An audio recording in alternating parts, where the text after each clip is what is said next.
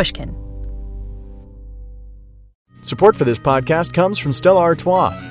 This summer, enjoy the life Artois. You can experience it anywhere, from your patio to the tidal basin. All it takes is being present, being there, with the people you love and a cold Stella Artois in hand. Wherever you are, you're never too far from the life Artois.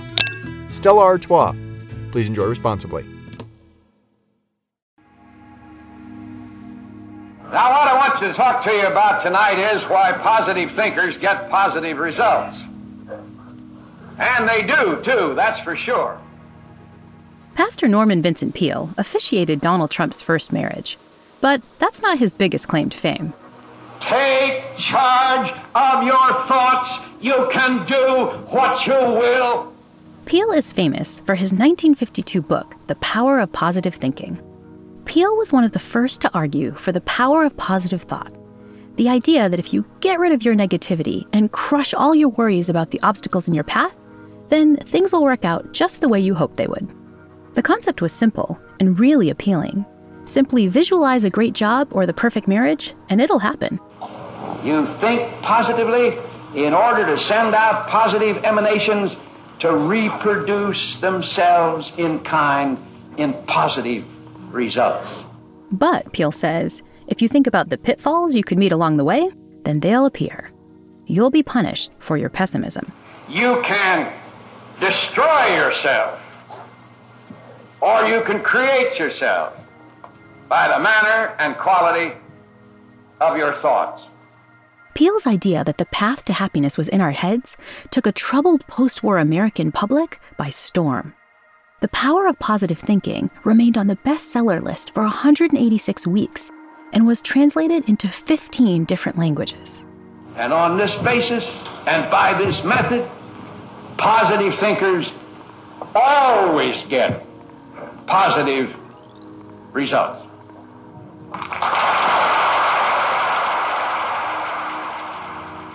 But the notion that negative thinking could bring you down didn't end in the 1950s.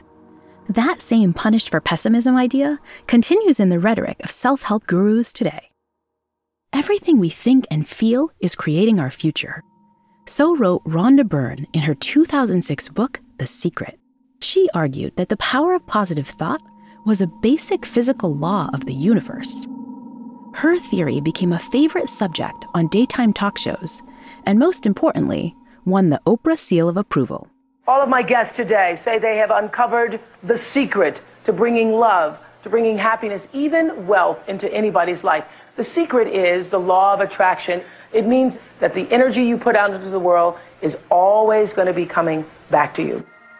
Think good things, and good things will come, drawn to you like a magnet. But, as Byrne warned, if you're worried or in fear, then you're bringing more of that into your life too. Even if you don't fully subscribe to the law of attraction, I bet you agree that thinking positively is probably a good thing. Human thought may not work like a magnet, but a little optimism is presumably still useful for meeting our goals. And it seems obvious that too much negative thinking could bring us down. But is that really the case? Does envisioning a positive future actually help it come about? And is it helping our happiness in the way we think?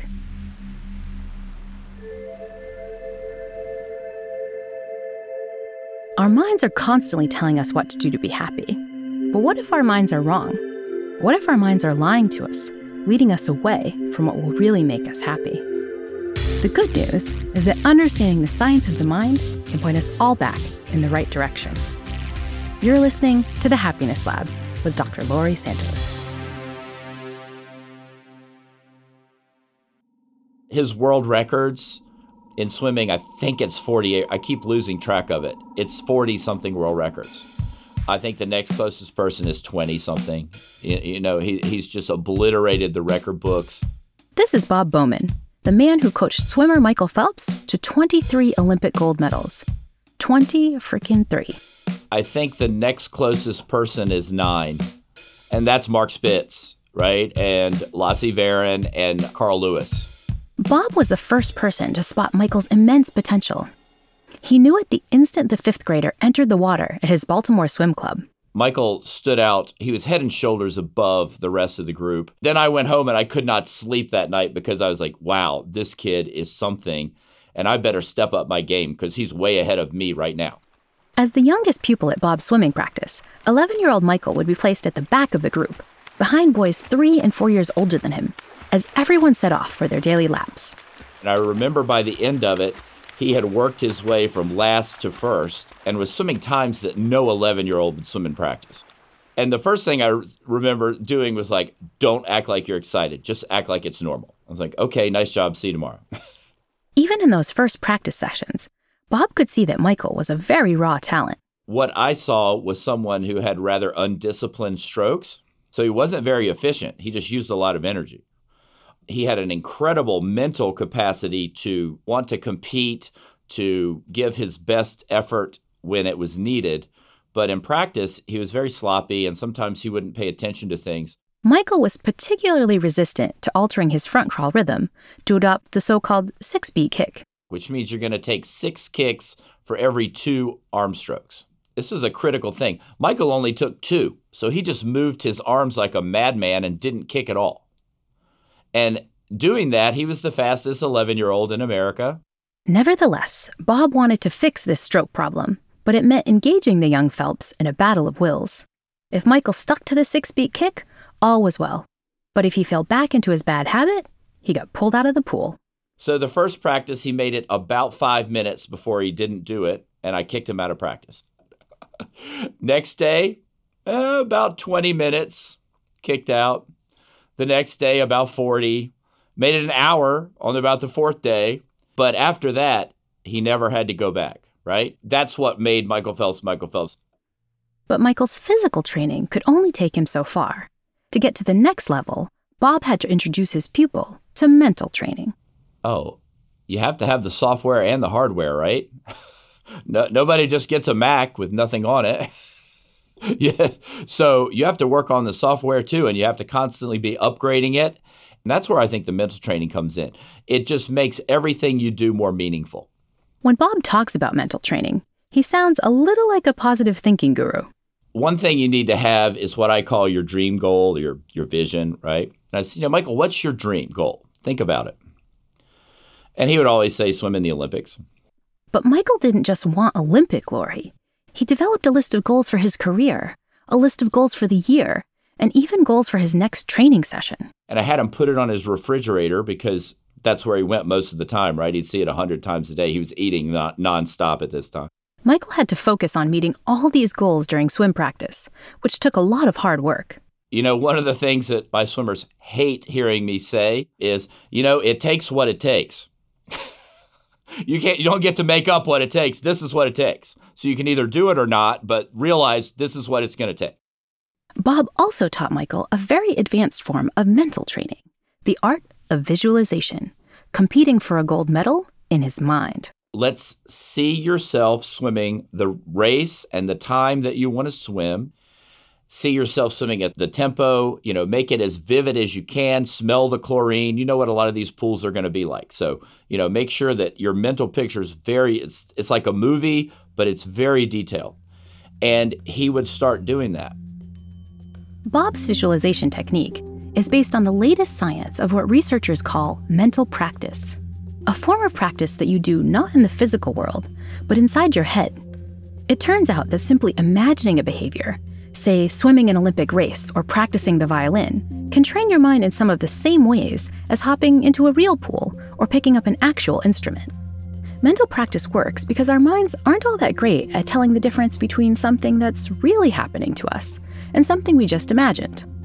Envisioning an activity vividly, it turns out, recruits the same brain circuits as experiencing that event in real life, which means our minds can learn from imagined events in a lot of the same ways as we learn from real events.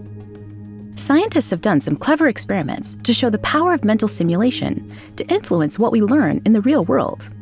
The psychologist Kerry Morwedge and his colleagues wanted to see if simply imagining eating lots of bad food can have the same consequences as actually eating a lot of bad food.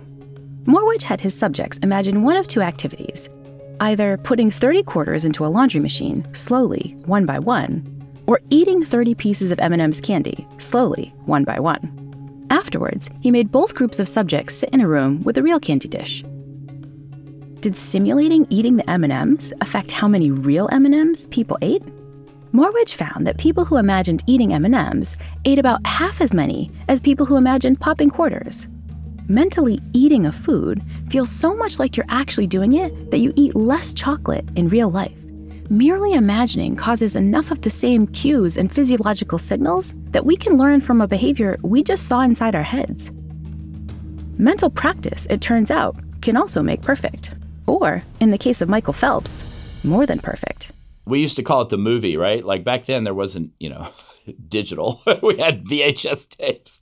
So I would carry it into practice. So let's say we were doing a series in practice where Michael was swimming 100 meters freestyle.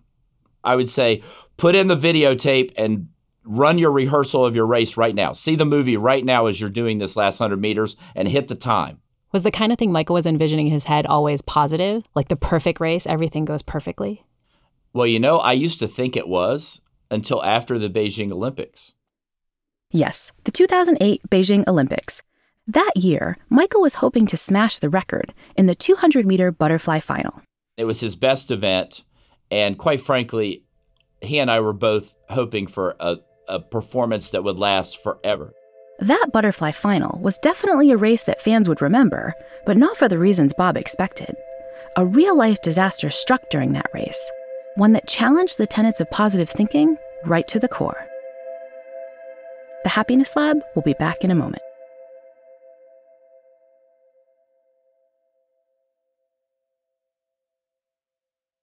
Support for this podcast comes from Blue Bottle Coffee.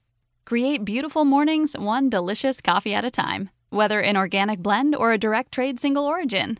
Blue Bottle Coffee cafes are open for contactless takeaway orders. Pick up a pour-over, cold brew, or espresso drink of your choice, and bring the cafe home. Sign up for a Blue Bottle Coffee subscription delivered straight to your door within 24 hours of roasting.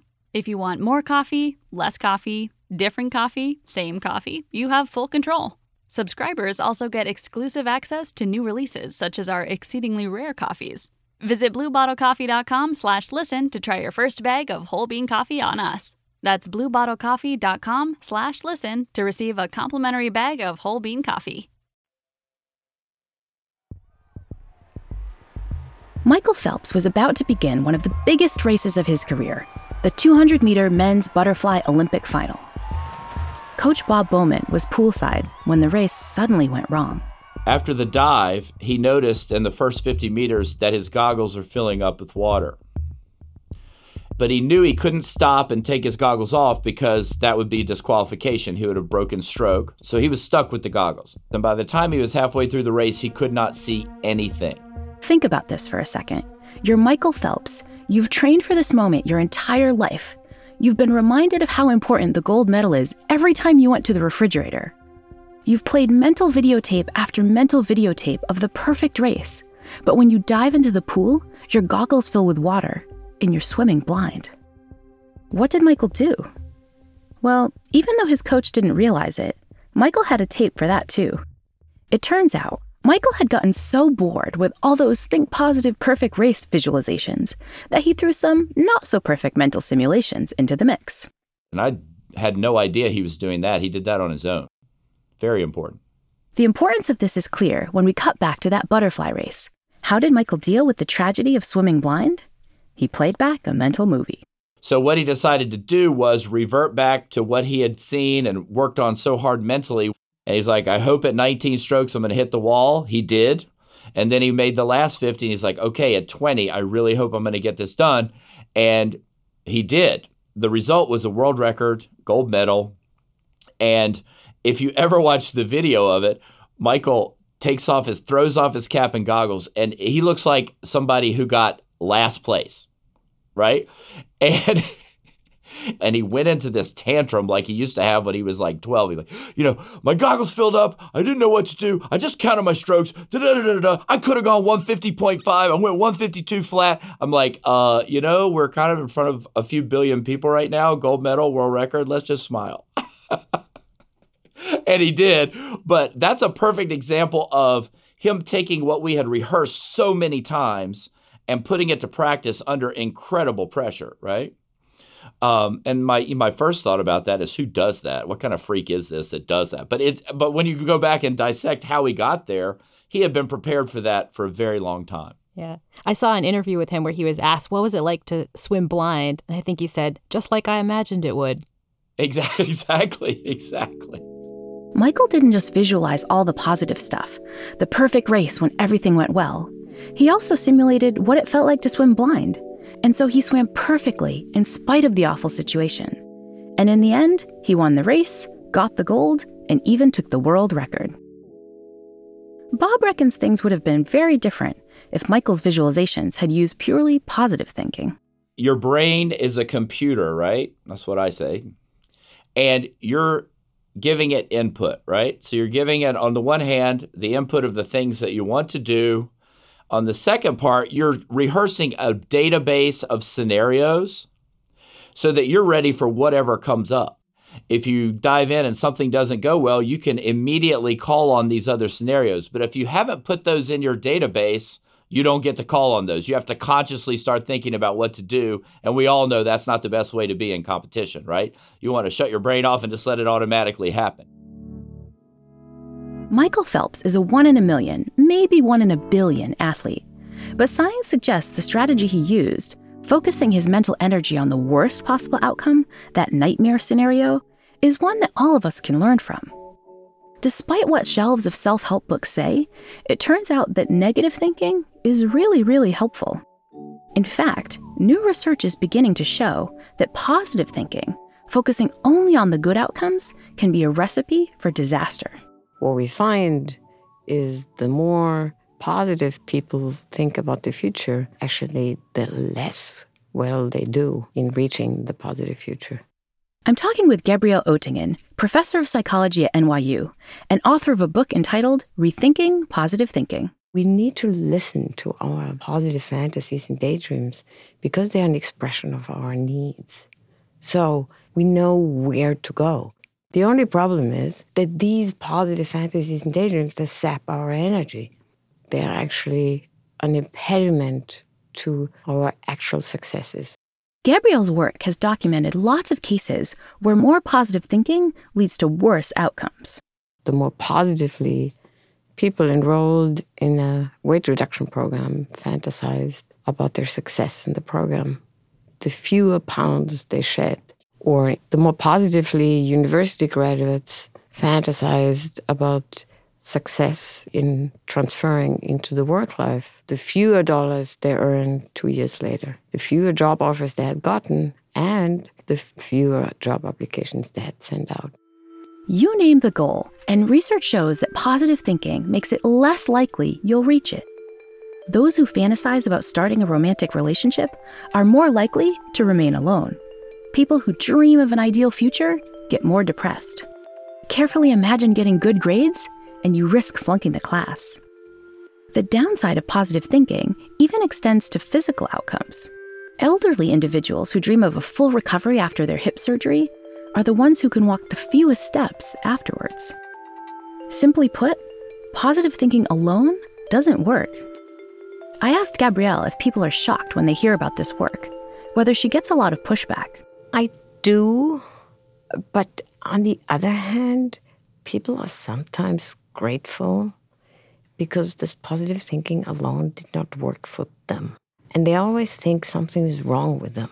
And they feel kind of relieved that they are not alone where they experience that they can think positive and positive and positive and still things don't rain from heaven.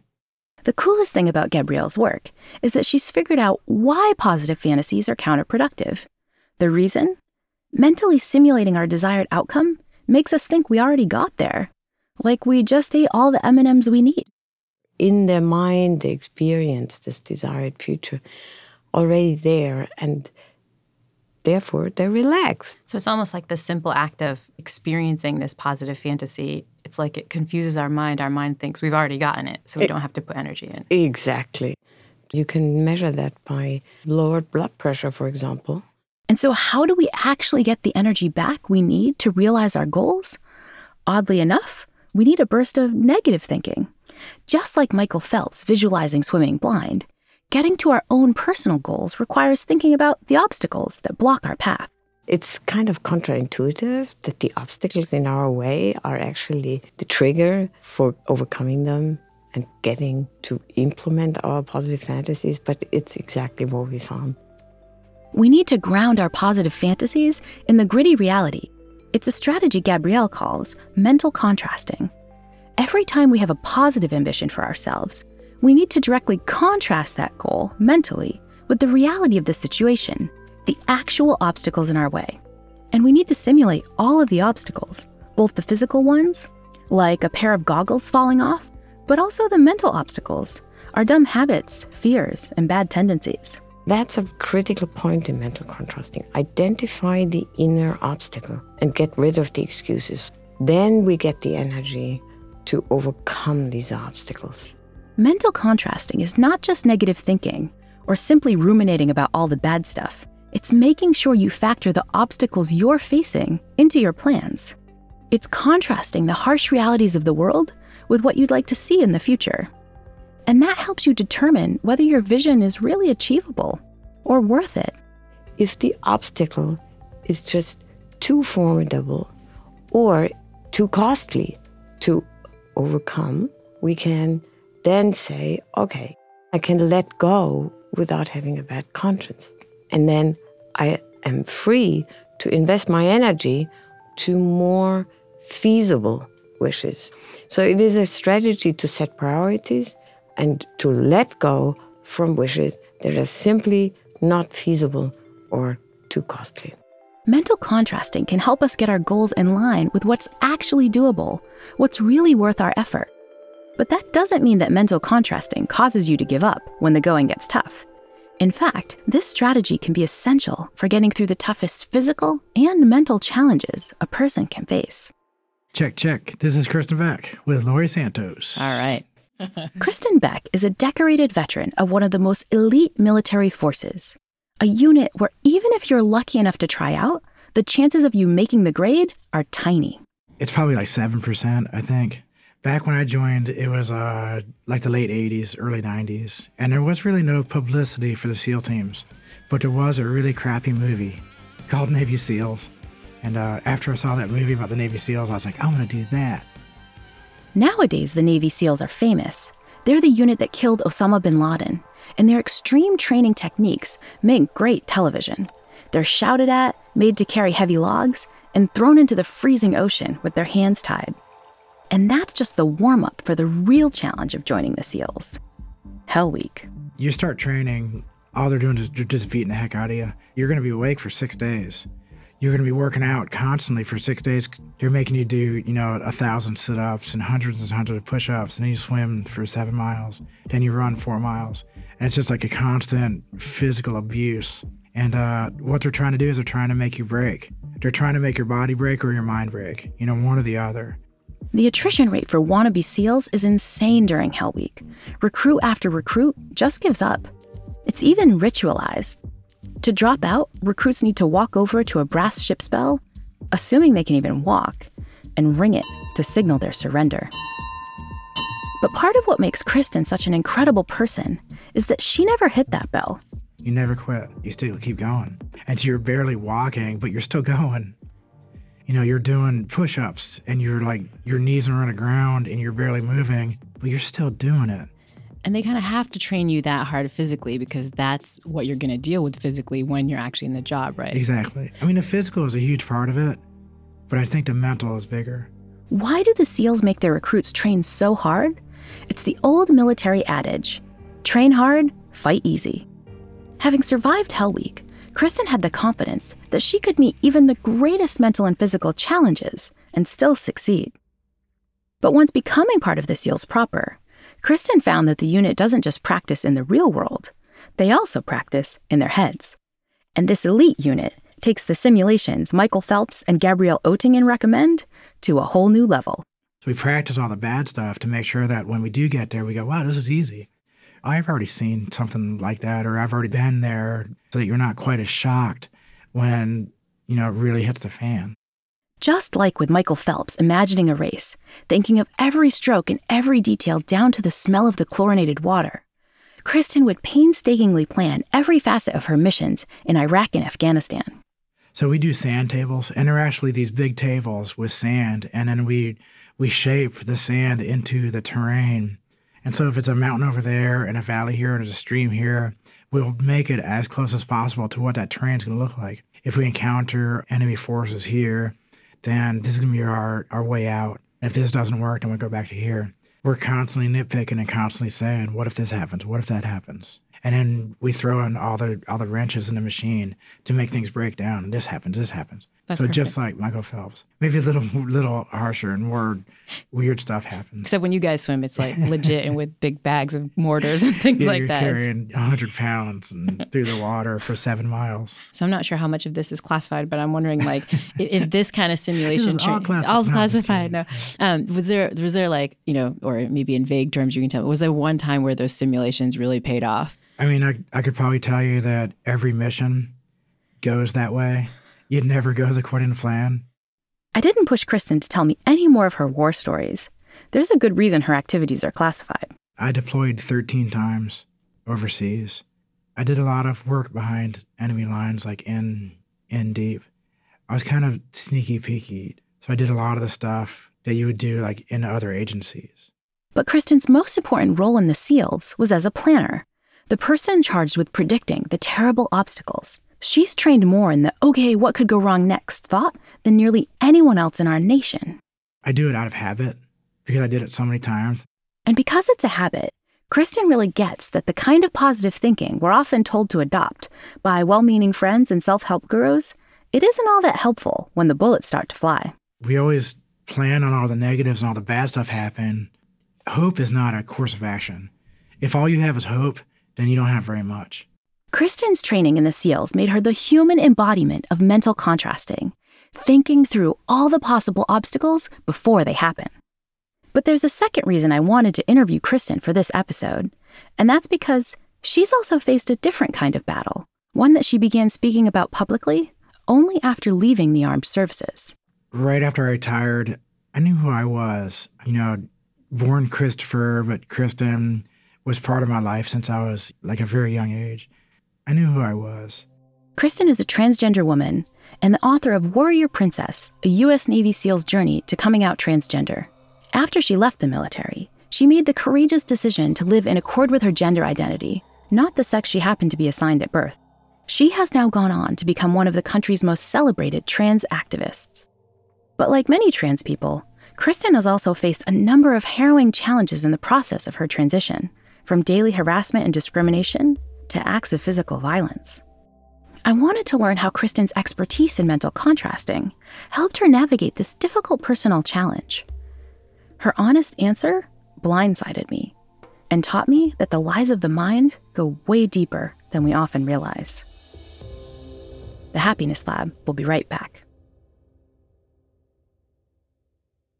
Support for this podcast comes from State Farm. With surprisingly great rates, State Farm is the real deal when it comes to home and car insurance. State Farm agents are in your neighborhood, ready to help personalize your insurance.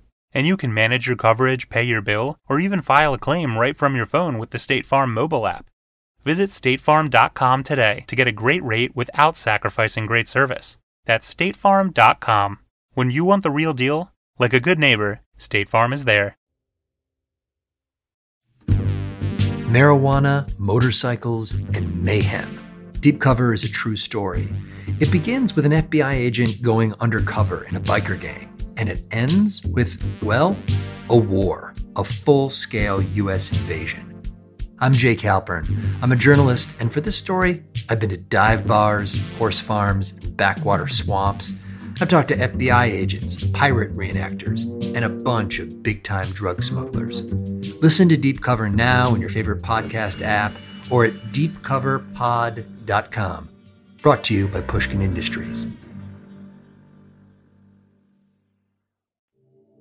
Unless we understand what the obstacle is, we will not have the energy to overcome the obstacle.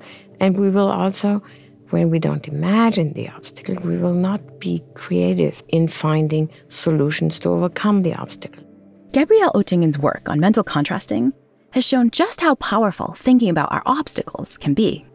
Her studies have shown time and again that simulating the barriers to our goals can give us the motivation we need to solve them. The blood pressure goes up, it provides the oxygen to get going. But there's one more feature of mental contrasting that makes it such a powerful strategy. It gets our minds to start planning.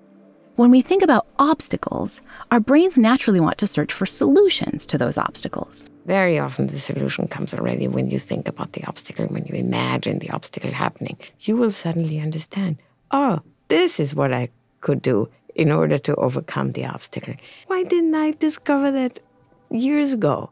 Thinking through all those inner and outer obstacles drives our mind into plotting mode. We turn on our inner Navy SEALs. We hunker down at our mental sand tables to work out a plan that can successfully overcome the barrier we've identified. But Gabrielle has found a new way to put this planning process into overdrive by adding one additional form of mental practice. In addition to simulating the obstacles, Gabrielle recommends also taking time to imagine, very intentionally, what it would feel like to implement our plan whenever the obstacle comes up. Kind of like what Michael Phelps did in his training. If goggles come off, then take exactly 19 strokes. This intentional simulation of an if-then plan is a strategy that researchers have called implementation intentions. The practice was developed by Gabrielle's husband, the psychologist Peter Gollwitzer. The couple has now teamed up to study the power of using these two mental practices in parallel. They've even tied the two techniques together into one convenient package. It's even got a handy acronym. WOOP, W-O-O-P, that's right. That's right. WOOP, which means wish, outcome, obstacle, and then plan. So it is identify a wish that is dear to your heart, find the best outcome and imagine it, find the inner central obstacle, meaning the obstacle in you that stands in the way, and imagine the obstacle, and then form an if-then plan. So wish, outcome, obstacle, plan. So that's then what we call WOOP. Let's try it now really quickly. What's something you wish for? What's a goal you really want to achieve in life? Now take a second to think of the outcome, what your life will really be like if you actually achieve that wish. But what are the obstacles? Non-judgmentally think of what's really in your way. And now that you know the obstacles, what's your plan? How will you actually overcome the barriers to realizing your goal? That only took a few seconds, and Gabrielle recommends taking a bit longer to WOOP, but you get the general idea. It's a simple technique, but one that's really powerful. Research shows it helps people eat healthier, lose more weight, study more effectively, and even procrastinate less. It can help depressed people exercise and be more social, and even helps patients recover faster and take their medications more regularly. When you ask people, how did WOOP work for you? They said, well, the obstacle didn't appear. So they can't even remember that the obstacle appeared because they just automatically somehow did it. And that's why whooping is so powerful. It harnesses the processes we learned about in the first part of this episode, one of the most awesome features of our mind. Our brains can automatically learn from mental practice. Imagine eating a bunch of M&Ms, and you've learned what it feels like. You're done eating them. Imagine swimming the perfect race, and your brain knows what to do. And imagine the solution to a tough obstacle, and your brain has already figured out how to overcome it automatically. But there is one small challenge to whooping. Like all other good things in life, we actually have to do it for it to work. And that can be tough in reality, not just because it takes time, but also because doing it well involves taking a long, hard look at yourself and your circumstances. Whatever the obstacle is, it needs to be identified honestly, without excuses. And then you can see whether you will be able to overcome it or not. Whooping works because it forces you to ask some tough questions. What are my inner obstacles? What am I afraid of? What are my real priorities? What are my insecurities? Are the people around me preventing me from doing what I really want? People who employ techniques like Whoop know that this part, the unfettered honesty, can be daunting. Remember what Bob Bowman told his swimmers every day: it takes what it takes. Some obstacles require a lot of work, and that can be tough to come to terms with. So tough that we sometimes would rather put on blinders and just think positive instead. Even people who understand the power of mental practice aren't always able to put the work in for goals that really matter, our most personal ones, the ones that involve a really long, hard look at the inner obstacles we face. It's worse than combat, because combat is very cut and dry, but this is, you don't know. When Kristen left the Navy SEALs and began her transition, she found enemies on all sides. I'm one of one. I'm the only transgender Navy SEAL. I'm the only female Navy SEAL. I'm the only, however you want to explain it. I'm a very small minority. I went to the inauguration of Donald Trump, and people were angry at me for doing that. He says, "Why would you do that?" And I said, "Because I was being visible. Because I'm sitting there amongst all of these people and all the supporters and everyone that loves our president. They automatically have all this respect for the military and patriots and all the stuff that they talk about, but they don't respect transgender people. But now they're in a weird conundrum where what are they going to do? They're not going to walk up to me and start yelling at me or disrespecting me because they can't, because then that's against the uniform. So they're in a really weird spot that I force them into. I'm going to force you to be with me and talk to me and be respectful." And they are. Kristen has been made to feel like an outsider on the other side of the political aisle as well. Some liberals are suspicious of anyone who's served so long in the military, and Kristen says people make assumptions about her all the time. So it kind of bums me out, you know. It makes me feel like I'm not worthy or valid, even amongst the LGBT community. And I'm not worthy or validated amongst the women's groups or the civil rights groups, because they never invite me in. But Kristen's new identity also brought more intense challenges than feeling misunderstood on both sides. Like many transgender people, she also faced physical violence. In 2012, I was out in Florida, and I was walking down the sidewalk, and I was alone, which is a mistake that I learned the hard way. I was ignorant to the fact that I had to always protect myself and always be on guard. So I'm walking down the sidewalk, and 4 dudes, I don't want to call them gentlemen because they definitely weren't. One of them ran up behind me real fast, and he was yelling, "Fag," and hit me in the back of the head. Total sucker punch, and I was knocked out. I went down like a sack of potatoes. I'm on the ground with 4 guys stomping me, trying to kill me.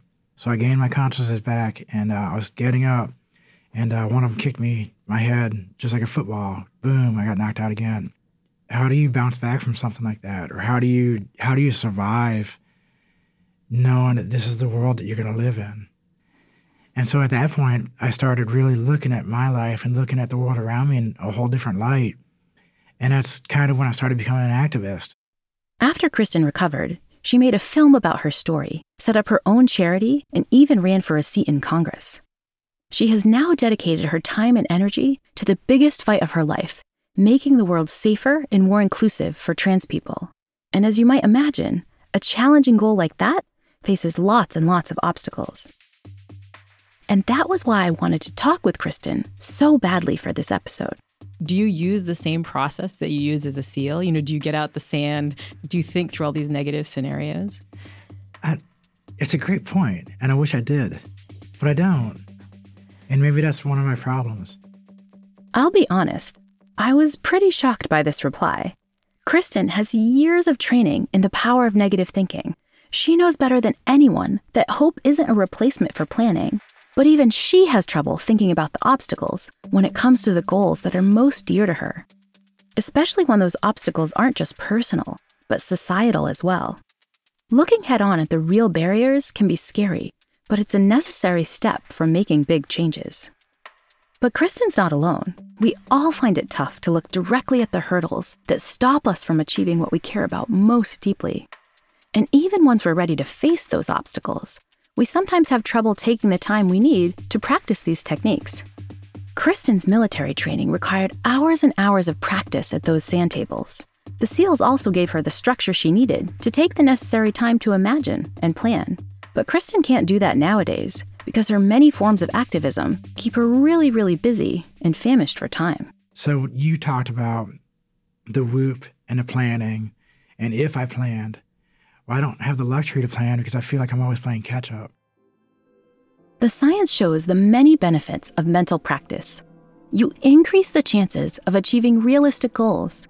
You can discard the impossible fantasies, which make you feel defeated and a bit guilty. You can even harness your brain to work with you rather than against you, pursuing your objectives with greater energy and self-confidence. But as we've seen in this episode, mental practice and whooping takes work.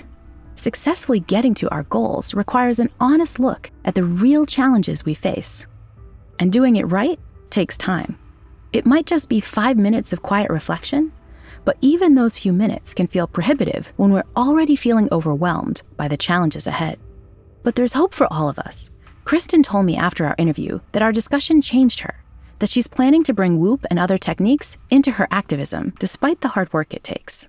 I've had a lot of goods and bads, and I do find that the balance that we can find between the goods and the bads, between seeing life as positive, but also knowing that negatives exist and to plan for those negatives and to try to understand that, life is not always going to be perfect and it's not going to always be fun, that you're going to run into some hard times and some difficult situations. Taking a long, hard look at the struggles ahead is not as enjoyable as fantasizing about how amazing it would feel to simply have achieved our goals, to have learned that new language, run that half marathon, or created a more inclusive society for people of all identities. Often it feels easier to put on our rose-colored glasses and ignore the challenges ahead. But that's not the way we become our best selves or our best societies. Even a podcast about happiness recognizes that sometimes we gotta look on the dark side. The good news is that once we take the time to do that, once we face the obstacles head on, our minds give us the power to harness the automatic energy that comes from mental contrasting and planning. It comes really easy once we do the work. We've just got to put the time in. It only takes a few minutes a day, and the benefits of that work can be impressive. I had to go through 40-something years of denying who I was and looking in the mirror and kind of hating myself. But I made it, and I'm here, and now I'm happy. So just put your head down and be good to yourself. The question is, when will you finally be good to yourself? When will you actually put your head down and take the time needed to whoop it up, play that mental obstacles videotape, and move toward the goal you've been fantasizing about? When you're done, you can come back and learn more concrete strategies for meeting your goals, ones that we'll cover in the next episode of The Happiness Lab with me, Dr. Laurie Santos.